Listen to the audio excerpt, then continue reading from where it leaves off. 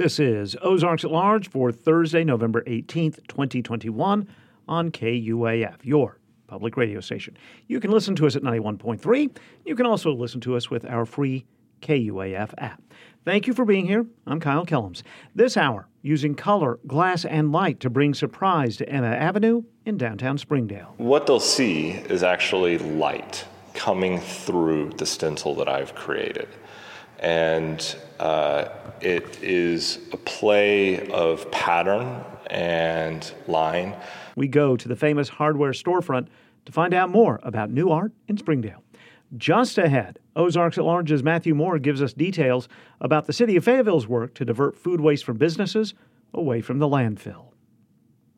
Arkansas's battle with COVID-19 continues at a steady rate. The Arkansas Department of Health reports 828 new cases diagnosed in the most recent 24-hour testing period. It's the second consecutive day with more than 800 new cases, the first such two-day stretch since October 6th and 7th. There was also an increase by 24 patients in people hospitalized in Arkansas with the virus. The ADH added 3 fatal cases to the state's total. Active cases grew by more than 350. The University of Arkansas Honors College is listed as one of 6 institutions providing valuable opportunities to undergraduates, according to the 2022 U.S. News and World Report Best Colleges Guide. Benefits of the Honors College included honors housing for first-year students, honors seminars on cutting-edge topics like blockchain, and financial support through grants and fellowships. That U.S. News and World Report places the University of Arkansas for Medical Sciences undergraduate nursing program as among the best 50 in the country. The new ranking puts the UAMS program 43rd out of nearly 650 nursing schools that were ranked. UAMS is the only nursing school in the state to be placed inside the top 50. As some Arkansas lawmakers push for a Texas-style abortion restriction, Planned Parenthood says it's working to fight what it says are unconstitutional bans. It operates 2 clinics in the state, and during a press conference yesterday, Dr. Janet Cathy said it's preparing to resume offering medication abortions at its facility in Rogers. There are significant hurdles to accomplish that end. Even though the care is safe and not particularly challenging for providers to offer, the state makes it difficult by having a cobweb of regulations that we have to comply with. So right now, we're continuing to go through the process to ready our center, to make sure that staff have everything in line, that we're able to meet all of the requirements. State Senator Jason Rapert, a Republican from Conway, says he has a meeting scheduled next week with Governor Asa Hutchinson. The governor wants to call a special session to consider a tax cut package, but Senator Rapert says while the legislature is together, he wants to introduce a bill similar to the recently enacted Texas law. I'm working towards a day when we will see every abortion clinic, Planned Parenthood, the Little Rock Family Planning Clinic, all of them completely shut down in our state. Life is precious, and it should be protected, and I believe that the people of Arkansas would just as soon Planned Parenthood go back to where they came from. The governor said he wants the special session to be focused only on tax cuts. He's delayed issuing the call to talk with legislative leaders. The U.S. Supreme Court has not taken immediate action to halt the Texas law. Talk Business and Politics reports that the Fort Smith Board of Directors has set a date for a special election on February 8th. That special election will decide on whether or not to continue 2 different sales taxes. The first is a 1/4% city sales tax, which will support the Fire and Parks Department. The second, a 3/4% city sales tax to be reallocated to the police department and consent decree sewer work. The John Brown University women's soccer team, ranked 6th in the national NAIA poll, opens the NAIA National Championship Tournament at home tonight against Friends College from Kansas. First kick scheduled for 6:05 at Alumni Field in Siloam Springs. This afternoon at 3:05, Benedictine and Cumberland's meet in another first-round match played in Siloam Springs. The winners of those 2 games meet in the tournament's second round Saturday afternoon, again at Alumni Field. And the Arkansas Razorback soccer team hosts Virginia Tech in the NCAA tournament's second round. That's tomorrow night at 6:30 at Razorback Field.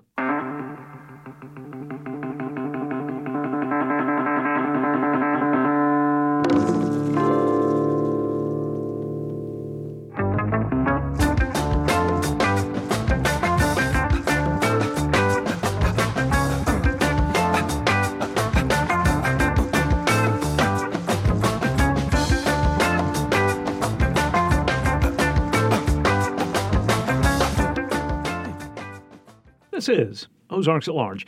Nearly 20% of all waste collected by the city of Fayetteville is food waste, according to a recent study. City officials are hoping to encourage businesses to divert that waste into a more productive life cycle through composting instead of putting it in the landfill. Ozarks at Large's Matthew Moore brings us this report. In 2014, the city of Fayetteville did a study in partnership with Mount Kessler Consulting to better understand the waste that is produced in the city. Based on that study, we found out that 18% of Fayetteville's waste stream is food waste. That's Taylor Gladwin, an environmental educator for the city of Fayetteville.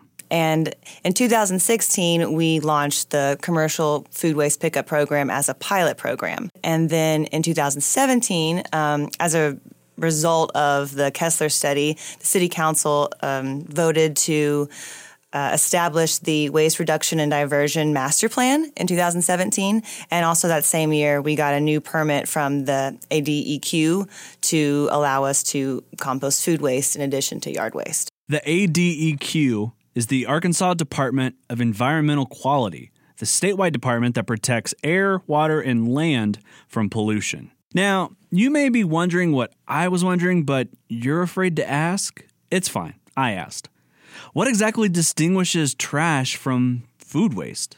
So food waste is your food that you have left over on your plate after you've eaten your meal, any prep waste, anything that's gone bad in your refrigerator, and also any food that you just simply can't eat, banana peels, apple cores, eggshells, even coffee grounds, things like that.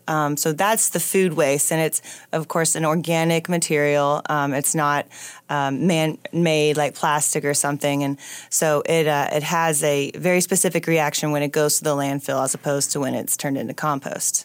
Typically in America, getting rid of trash means loading it into a giant truck, and that truck takes it out to a secluded part of the city where the landfill is. But as Taylor says, food waste reacts differently in a landfill setting than it does in a composting setting, surrounded by other biodegradable items.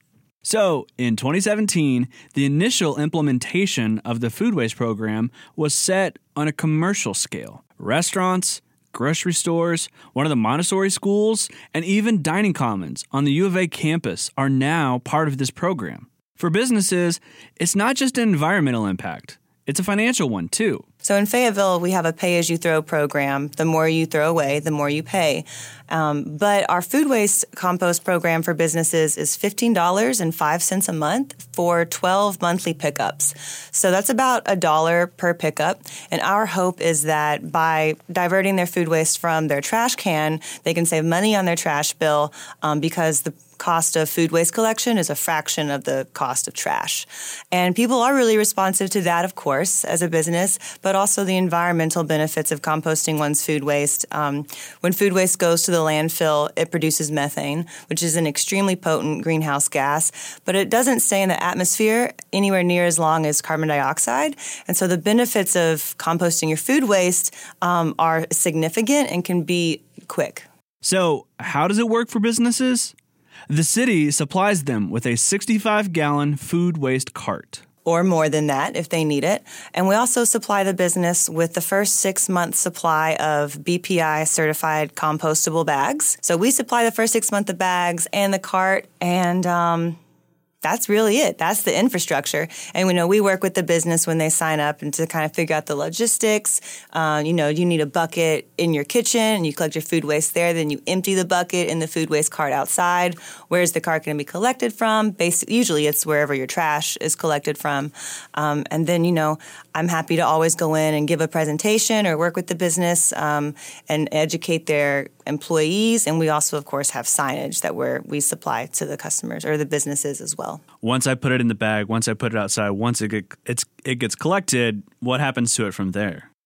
We take it back to our facility, the compost facility in South Fayetteville, and we mix it with yard waste that we collect from our residential routes, and that's brought to our facility, and then we turn it into compost. And in about a 3-month process, we're able to sell that back to the community, and also we give it to our Parks and Recreation Department and schools that are participating in the program for use in their gardens. So if you're a school, like the Montessori school, for example, it kind of goes full circle, right? You go from working in your kitchen to it goes to the compost space in South Fayetteville, eventually makes its way back, right? Yes, and we're actually in the beginning stages of working with the Fayetteville Public Schools to develop some science-based curriculum that teaches this kids full circle about the benefits of waste diversion from the landfill and full circle with eating, the food that they grow in their garden that was grown with the compost that came from their previous food. So it's a great lesson.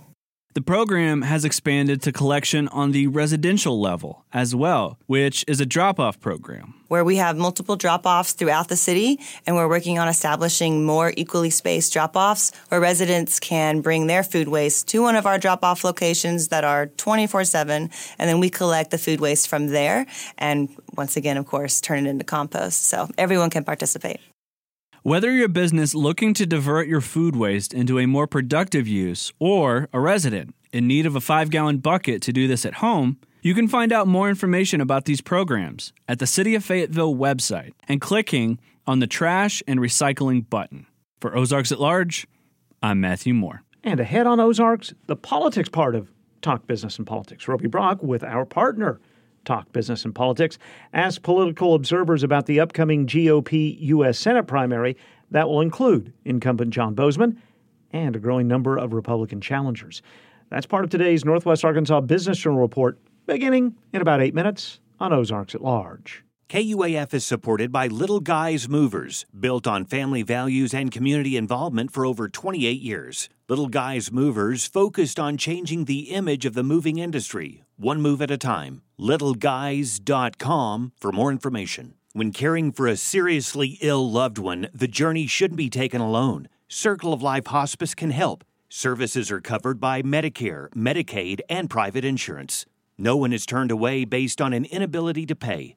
750-6632 or NWACircleoflife.com is supported by Little Wing Productions, presenting American singer, songwriter, and actor Lyle Lovett in concert at the Auditorium in Eureka Springs, Wednesday, March 23, 2022 at 7:30 p.m. A limited number of reserved seat tickets go on sale this Friday morning at 10 a.m.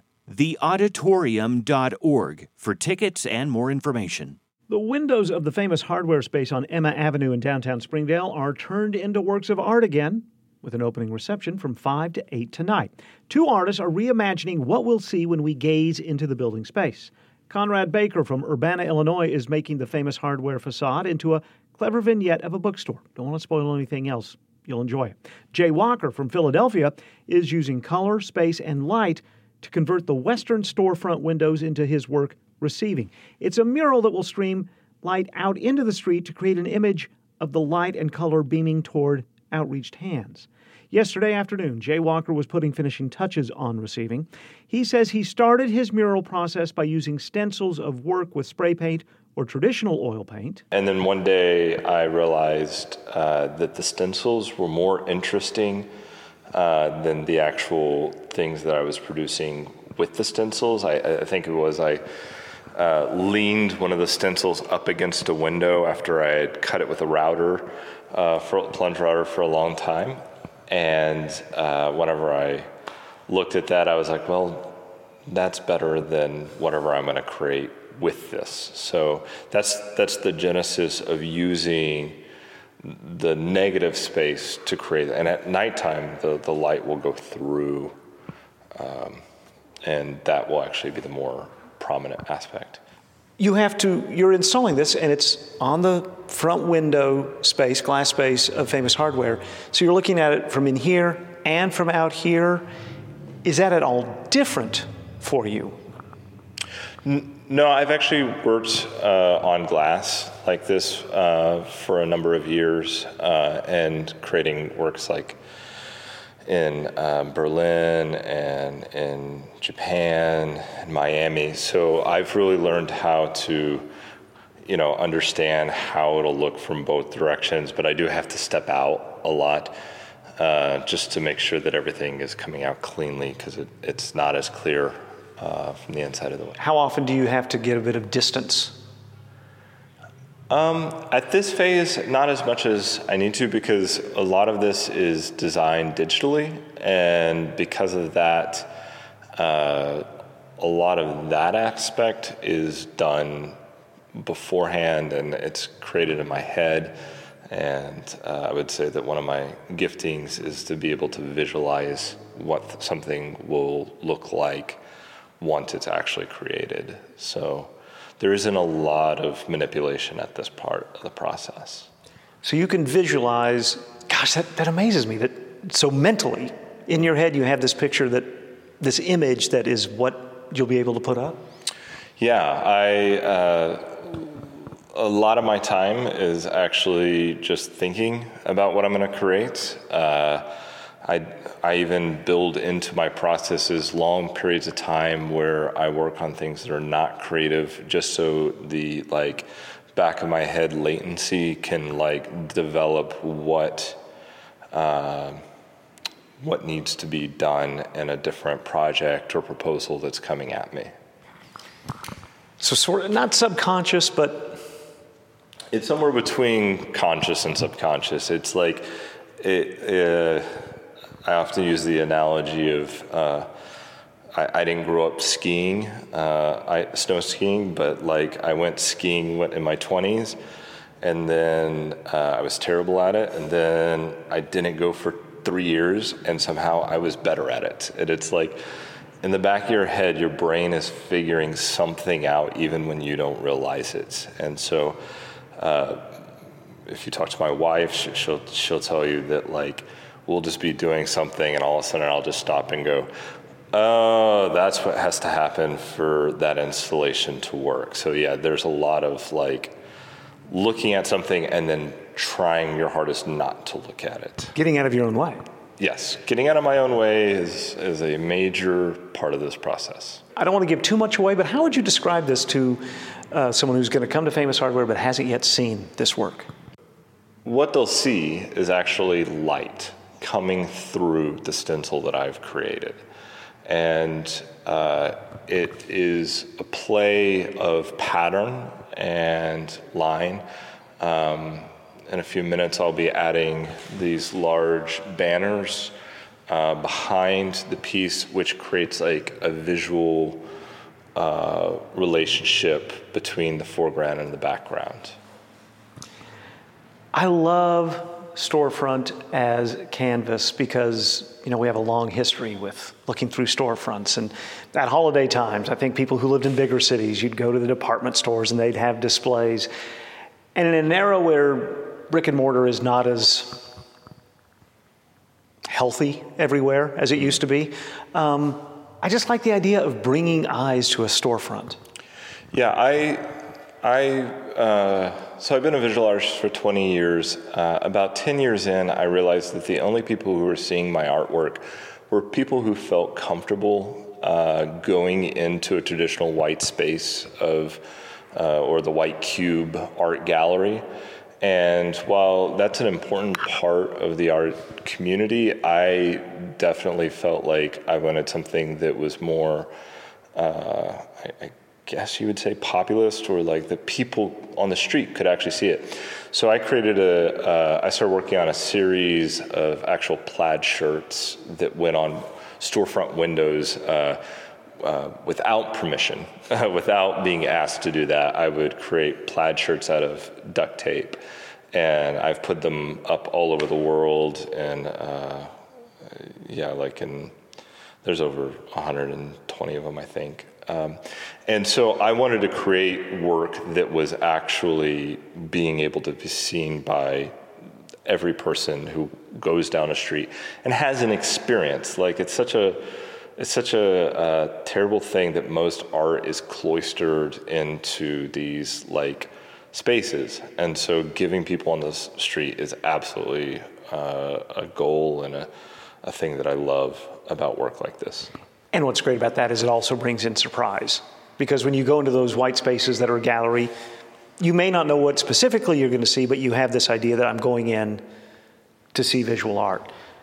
This will be caught by eyeballs that have no idea.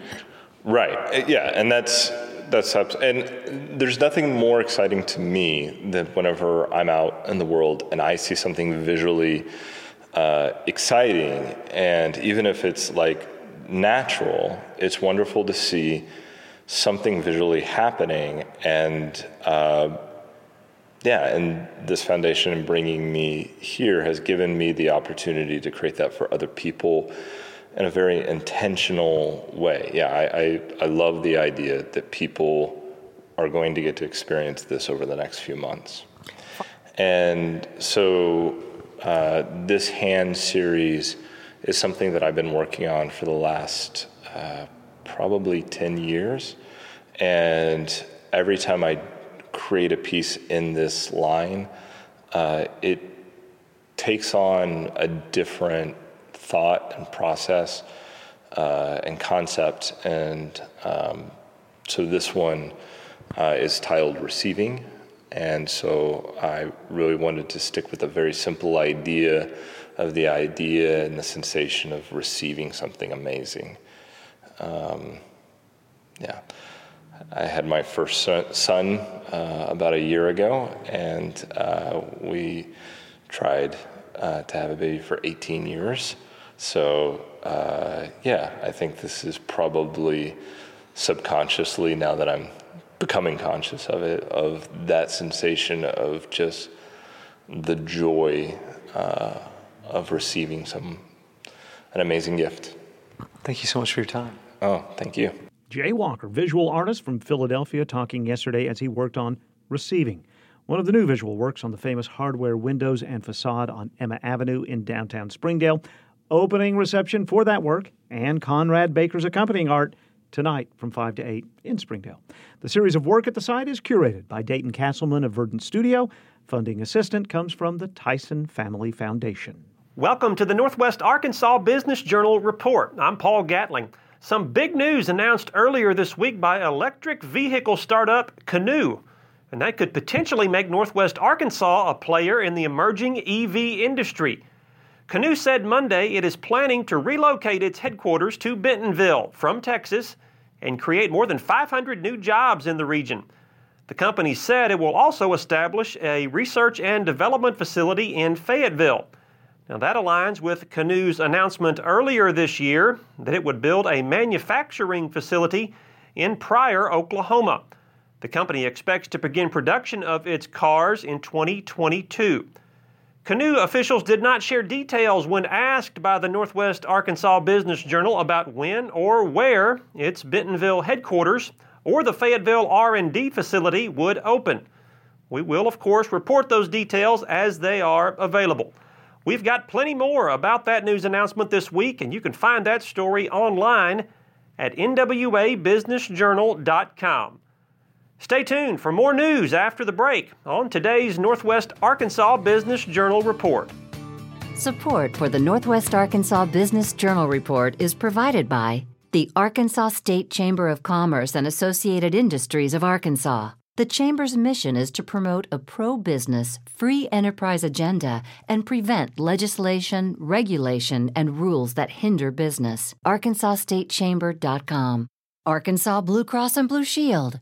For more than 70 years, Arkansas Blue Cross and Blue Shield has used its knowledge and compassion to create healthcare solutions for individuals and businesses. More information at ArkansasBlueCross.com. First Security is proud to be only in Arkansas. They offer smart solutions for personal and business banking, plus convenient services and community investment. First Security, member FDIC, equal housing lender.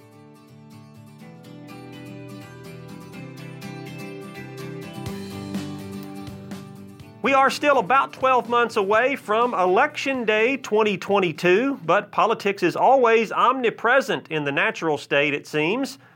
On a recent episode of Talk Business and Politics with Roby Brock, Dr. Jay Barth and Robert Kuhn offered their bipartisan analysis on a handful of topics, including what the prospects are for Republican Senator John Bozeman of Rogers, who will face several primary challengers next year who are also seeking the GOP nomination. Here's Roby Brock now with Dr. Jay Barth, Emeritus Professor of Politics at Hendrix College, and Robert Kuhn, Managing Partner at Impact Management Group. Senator John Boozman, the Arkansas poll comes out in the last week, shows him well under 50%. I think he was at 38%, if I remember correctly, maybe 39%. Do either of you think, and Jay, I'll let you go first on this, do you think that John Boozman is in political trouble?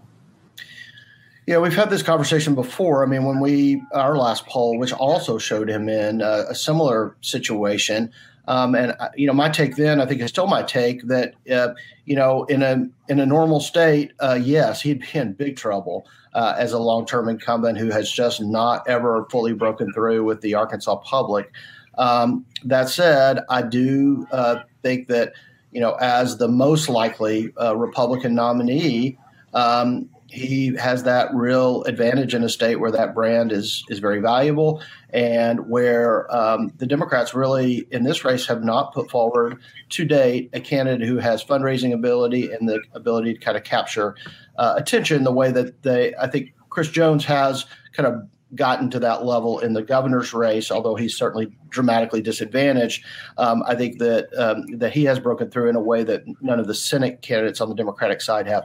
So normally, yeah, he's a flawed candidate, but if he can just get the nomination, that's all it takes probably in this cycle, and I think the odds are he will. The real question is, it's a somewhat crowded field as well, and is there enough opposition to draw him into a runoff, which always gets tricky for an incumbent. Although in Arkansas, those incumbents tend to win those runoffs. It's never pretty. And so I think that's the big question moving forward. All right, Robert. Jay's kind of touched much more on the general election prospects for John Boozman, but in that Republican primary, which you would know well, Jay Beckett, Jan Morgan, a couple of others kicking around there. Does John Boozman have problems in the GOP primary? I don't think so. I think at this point, Senator Boozman's the exception to the rule. I think Jay's right. If you're under 50, in most cases, people would, be sounding alarm bells. I think the only number that matters, and we didn't see that number from the Arkansas poll, but the only number that matters in his race is where is he with Republican primary voters? I mean, that is the race. A Republican is going to win the U.S. Senate seat. So, the question is that John Boozman? I would say at this point, yes, it is. We haven't seen that he's, underwater with Republican voters or anything like that. So I think his brand, while certainly lower profile, is still good with Republicans. I think you're going to have to see, really the attacks come out from Jan Morgan and Jake Beckett against Senator Boozman. But, one of the areas that we touched on in our last poll was, there was a group of voters that, really viewed Biden negatively that didn't have an opinion on Senator Boozman. And that is really fertile ground for him. I think we have seen him since that time. He has ratcheted up kind of the rhetoric against the Biden administration. He's getting more into that messaging, and I think that messaging will serve him well going into the primary. Your legislative redistricting, we've seen the maps that look like they're going to be fairly permanent. There might be some small changes to them. I'll just give you general takeaways. Jay, what are you seeing in those maps that interest you? And then Robert, same question coming to you. Yeah, maybe the thing that interested me the most was they didn't look as dramatically different as I might have expected. I would have expected maybe some coalition on the Board of Apportionment to maybe make things more complicated for some of the more complicating members of the Republican caucus, those who have been most hostile to the governor in his interest. So that didn't happen. The result is a lot of maps that look pretty similar to the old maps, except, of course, new districts added in those high-growth areas, the suburbs around Little Rock, and then especially in northwest Arkansas. So, probably the surprise for me is I was less surprised. The one exception, of course, the Megan Godfrey map in northwest Arkansas, which has gotten a lot of attention. If there are going to be changes, that might be an area where there could be some changes. Obviously, she was drawn out of her old district with just a nudge of it left in what is now a majority Hispanic population district, not a voting age population district, but a population district. That's the one kind of interesting thing on the Democratic side, and I think could have some implications for the rest of the maps up in Northwest Arkansas. All right. How about you, Robert?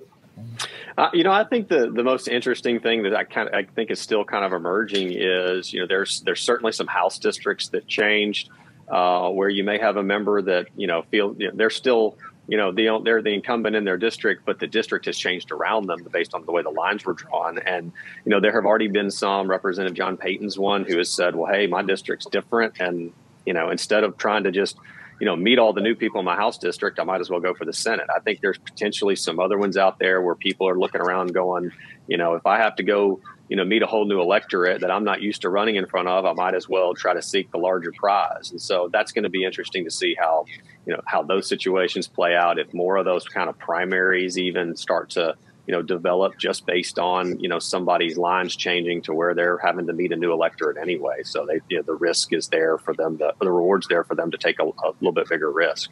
That is Jay Barth and Robert Kuhn on a recent episode of Talk Business and Politics with Roby Brock. They also discussed the prospects for Attorney General Leslie Rutledge, who dropped out of the race for governor and an uphill climb against presumptive nominee Sarah Huckabee Sanders, to instead run for Arkansas Lieutenant Governor. You can watch that discussion over on our sister website, talkbusiness.net.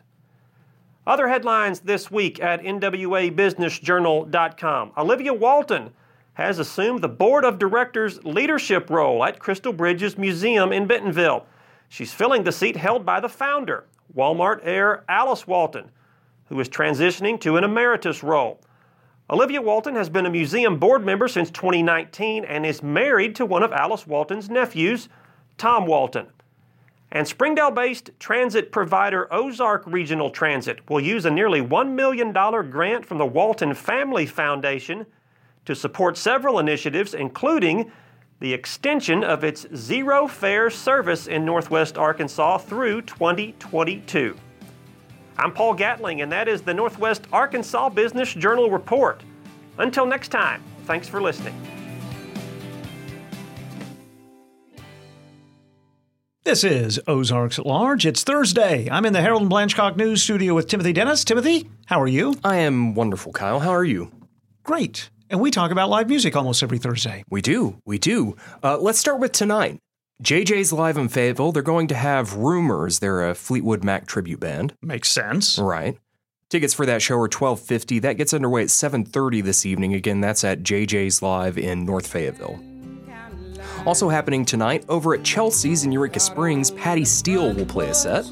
Captivated one more time. Sheriff is calling. Lines are down, it didn't go through. Bridges out on Highway 62. If you can't catch her tonight, or if you want to see her again, she'll also be at Core Brewing in Springdale next Wednesday night at 6 p.m. Thanksgiving Eve. And there are other shows coming up Thanksgiving Eve that we'll talk about in a few minutes. Very good. Her show tonight at Chelsea's, though, that gets underway at 8 o'clock. Moving on to tomorrow night, George's Majestic Lounge in Fayetteville is going to have William Clark Green on stage. Kind of contemporary country music. Okay. Been thinking about you and me, and all this time we spend together. I got a feeling, baby, can't you see? It's all good, but it could be better. One of these days, gonna get it right. Good Lord willing, and the creek don't rise. Tickets for that show are $20 today. They go up to $23 tomorrow. That gets underway at 9:30 tomorrow night. Again, that is at George's in Fayetteville. Happening at Mojo's East in Fayetteville tomorrow night, a guy by the name of Gerard Mounce is on stage, Mounce. He's a local singer-songwriter. You look pretty good down here, but you ain't really good. We never learned, we've been here before. Why are we always stuck and running from the bullet? That show at Mojo's East tomorrow night gets underway at 7 o'clock. Happening up at Moonbrook and Rogers tomorrow night, Jenna Melnicki and friends will be on stage. That'll be a fun show. Jenna and the Soul Shakers. Right.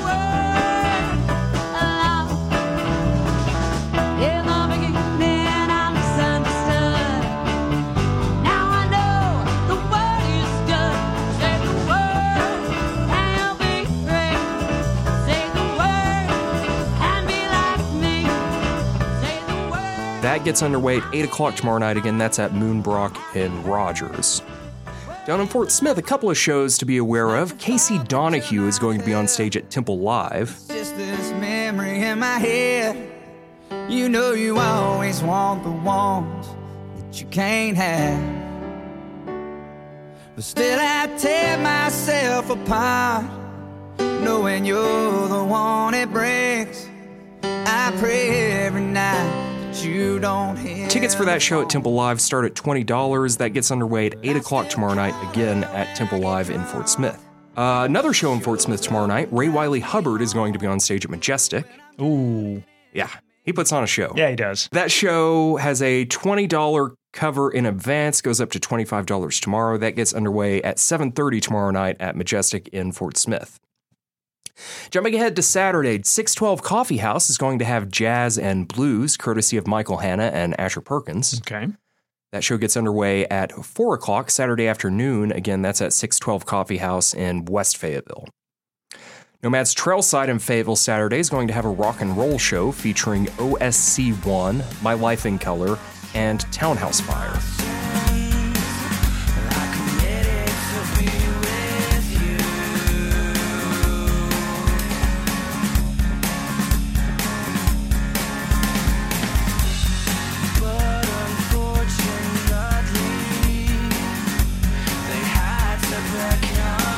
That show gets underway at 8 o'clock Saturday evening. Again, that's at Nomad's Trailside in Midtown Fayetteville. Moving up to Bentonville Saturday night, it's the next edition of the Soul Night series by Music Moves. Right. This time, they are featuring Pura Coco, Dana Big Dane Johnson, and Avery Sunshine.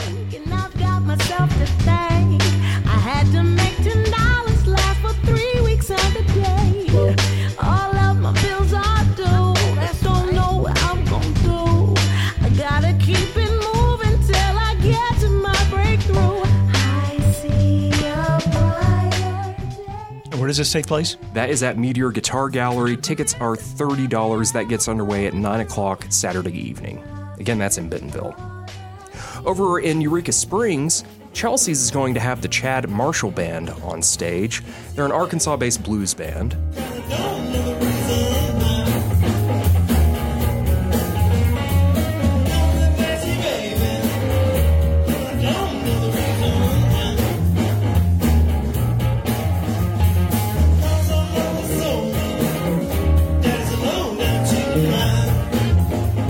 They will also be at the Gravel Bar in Eureka Springs Friday evening at 7, but their show Saturday night at Chelsea's has a $5 cover, gets underway at 9 o'clock. Still in Eureka Springs Saturday evening, Charlie Mellinger will be on stage at the Gravel Bar. He's a local singer-songwriter. And it's not the way that you smile, and it's not the way that you look tonight, but I have to. That gets underway at 7 o'clock Saturday evening, again, the Gravel Bar in Eureka Springs. Okay, moving ahead to Sunday, there's going to be a big show at Meteor Guitar Gallery in Bentonville. It is a benefit show for Candace Hollenchick. She's a local music fan who's been diagnosed with stage 4 liver cancer. But on stage, they're going to feature Amber Sterling Trio, Neon Flight, Ashton Barbary, Foggy Bobcat, Drummer Boy Infinity, Honey Shuffle, Randall Shreve, and Kalo. Wow. Big show. Gets underway at 4 o'clock Sunday afternoon, again at Meteor Guitar Gallery in Bentonville. At the Gravel Bar in Eureka Springs Sunday, they're going to have Brick Fields on stage if you need a little bit of blues therapy. You bet. When I heard my Jesus say, come unto me, I am the way. Keep your hands on the plow and hold on. That gets underway at 5 o'clock Sunday evening, again at the Gravel Bar in Eureka Springs. Monday, Danny Mullen is going to be on stage at 612 Coffee House in Fayetteville. He's a local singer-songwriter. As long as no one else can tell. You say you love me, you say have faith, but every time push comes to shove, take that love away. And all this time. That gets underway at 6 o'clock Monday evening, again, 612 Coffee House in Fayetteville. Tree House in Bentonville on Monday is going to feature Abby Howard. She's a local singer-songwriter that specializes in worship songs. Surround me with a song of deliverance from my enemies till all my fears are gone. That show will get underway at 6 o'clock Monday evening. Again, that's at Treehouse, Black Apple Crossing's new tap room in Bentonville. Gotcha. And then jumping up to Wednesday, as I promised, there are a few Friendsgiving shows taking place. One we'll hear a little bit more about on Friday's show that's happening in Fayetteville. Willie Carlisle, Bonnie Montgomery, and Chris Acker will be at George's Majestic Lounge. That's the night before Thanksgiving. That's going to be fun. It is. Tickets for that show are $15. That gets underway at 8:30 Wednesday night, again at George's in Fayetteville. And then down in Fort Smith, at the other end of the listening area, Majestic is going to have a Friendsgiving featuring the Flip-Off Pirates and Vintage Pistol. Some band on the run, we gonna play like they used to. Play like they used to, yeah. Play like they used to, yeah. Like they used to, yeah. Oh, that'll be a nice double show. That will be a nice double bill. Tickets are $12 in advance, go up to $15 on the day of the show. That gets underway at 8 o'clock next Wednesday at Majestic in Fort Smith. And that takes us all the way up to Thanksgiving. And just a reminder, we will not be doing this a week from today on Thanksgiving. So correct. It'll be 2 weeks from now. Yes. So if you're looking for something after Thanksgiving, kind of on your own. Thank you, Timothy. Thank you.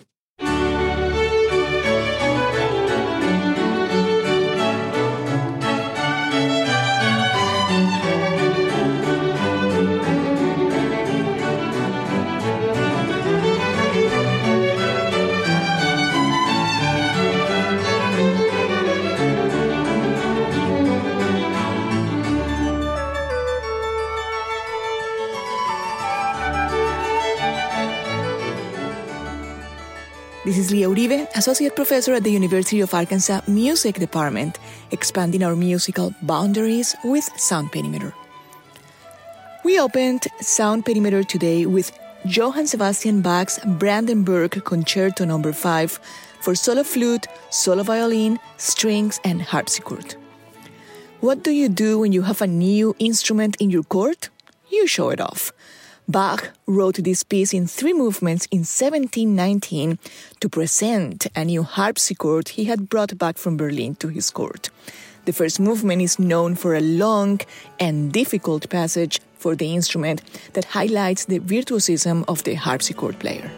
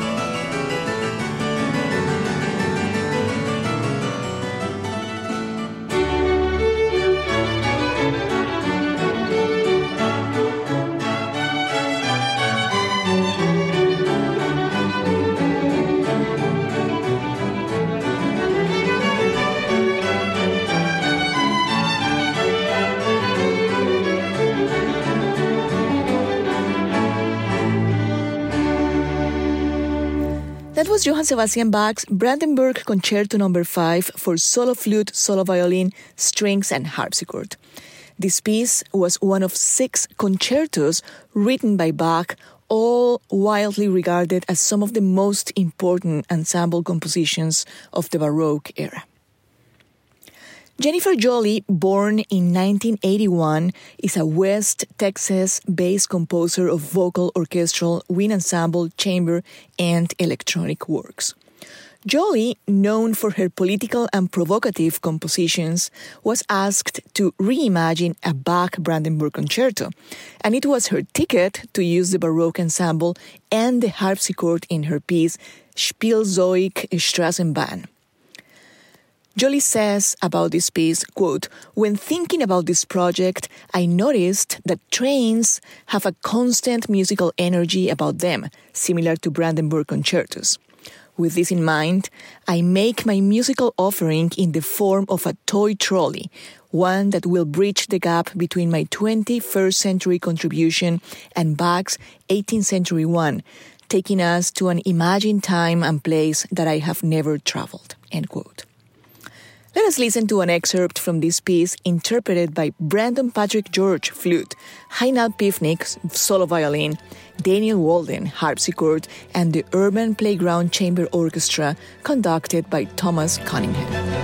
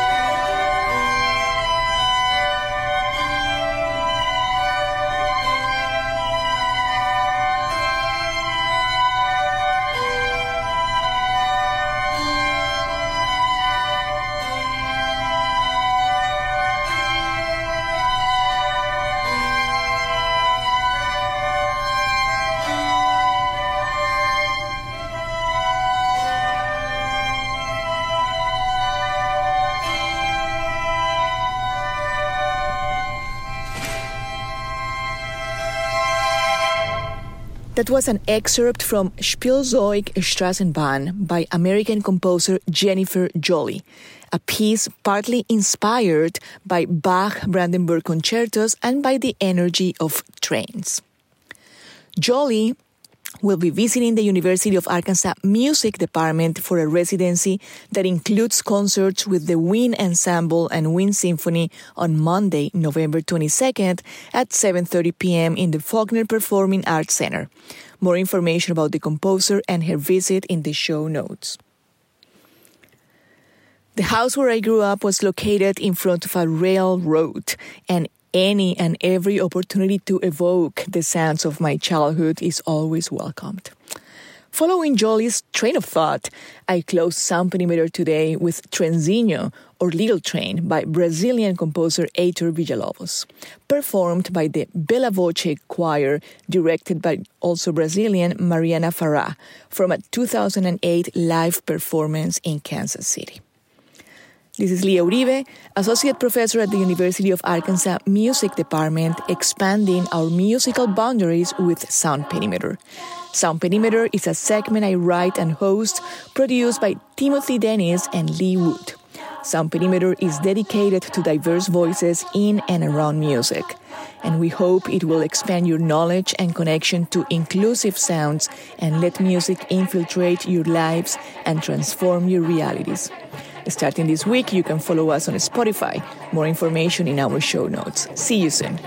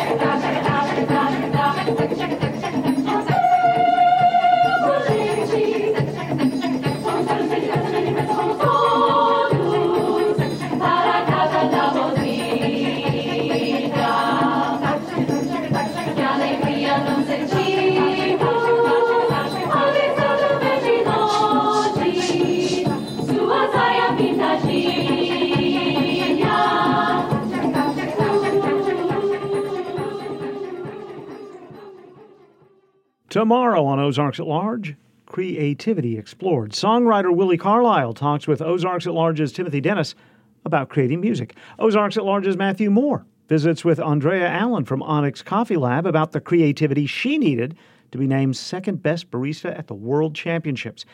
And we hear from composer Jennifer Jolly about using real-world events and history as inspiration for her music. She'll be on the University of Arkansas campus this next week. All of that and more on tomorrow's Ozarks at Large at noon and 7 p.m. on 91.3 KUAF. And it's all part of the Ozarks at Large podcast, too. You can download or subscribe to our daily podcast version of this show through any major podcast distributor. Ozarks at Large is underwritten, in part, by the Walton Family Charitable Support Foundation. Fayetteville Roots presents guitarist, singer-songwriter Richard Thompson for a solo acoustic performance this Saturday evening at the Faulkner Performing Arts Center on the U of A campus. The show starts at 7 p.m. with opening act Justin Peter Kinkelschuster. Tickets and more information available at FayettevilleRoots.org. We have results from the 16th Annual Beaver Water District's Secchi Day. That day is devoted to science and water education and the traditional measuring of the lake's clarity using a black and white Secchi disc. It's lowered into the lake, and volunteer observers measure how far down that item can be seen. This year's event in August included measurements in 25 lake locations. Some reduction in transparency compared to last year, but minimal, and it should be pointed out this year there were thunderstorms coming by, so wind and clouds may have had an effect on the clarity observations. This is KUAF 91.3 Fayetteville, Fort Smith, Bentonville, and Beaver Lake. Today's show produced by Timothy Dennis. Contributors today included Timothy Dennis, Leah Uribe, and Matthew Moore. The Northwest Arkansas Business Journal Report comes to us from Talk Business and Politics. It is produced by Stephanie Brock. Our theme is titled The First Hurrah, written and performed by Daryl Shawn.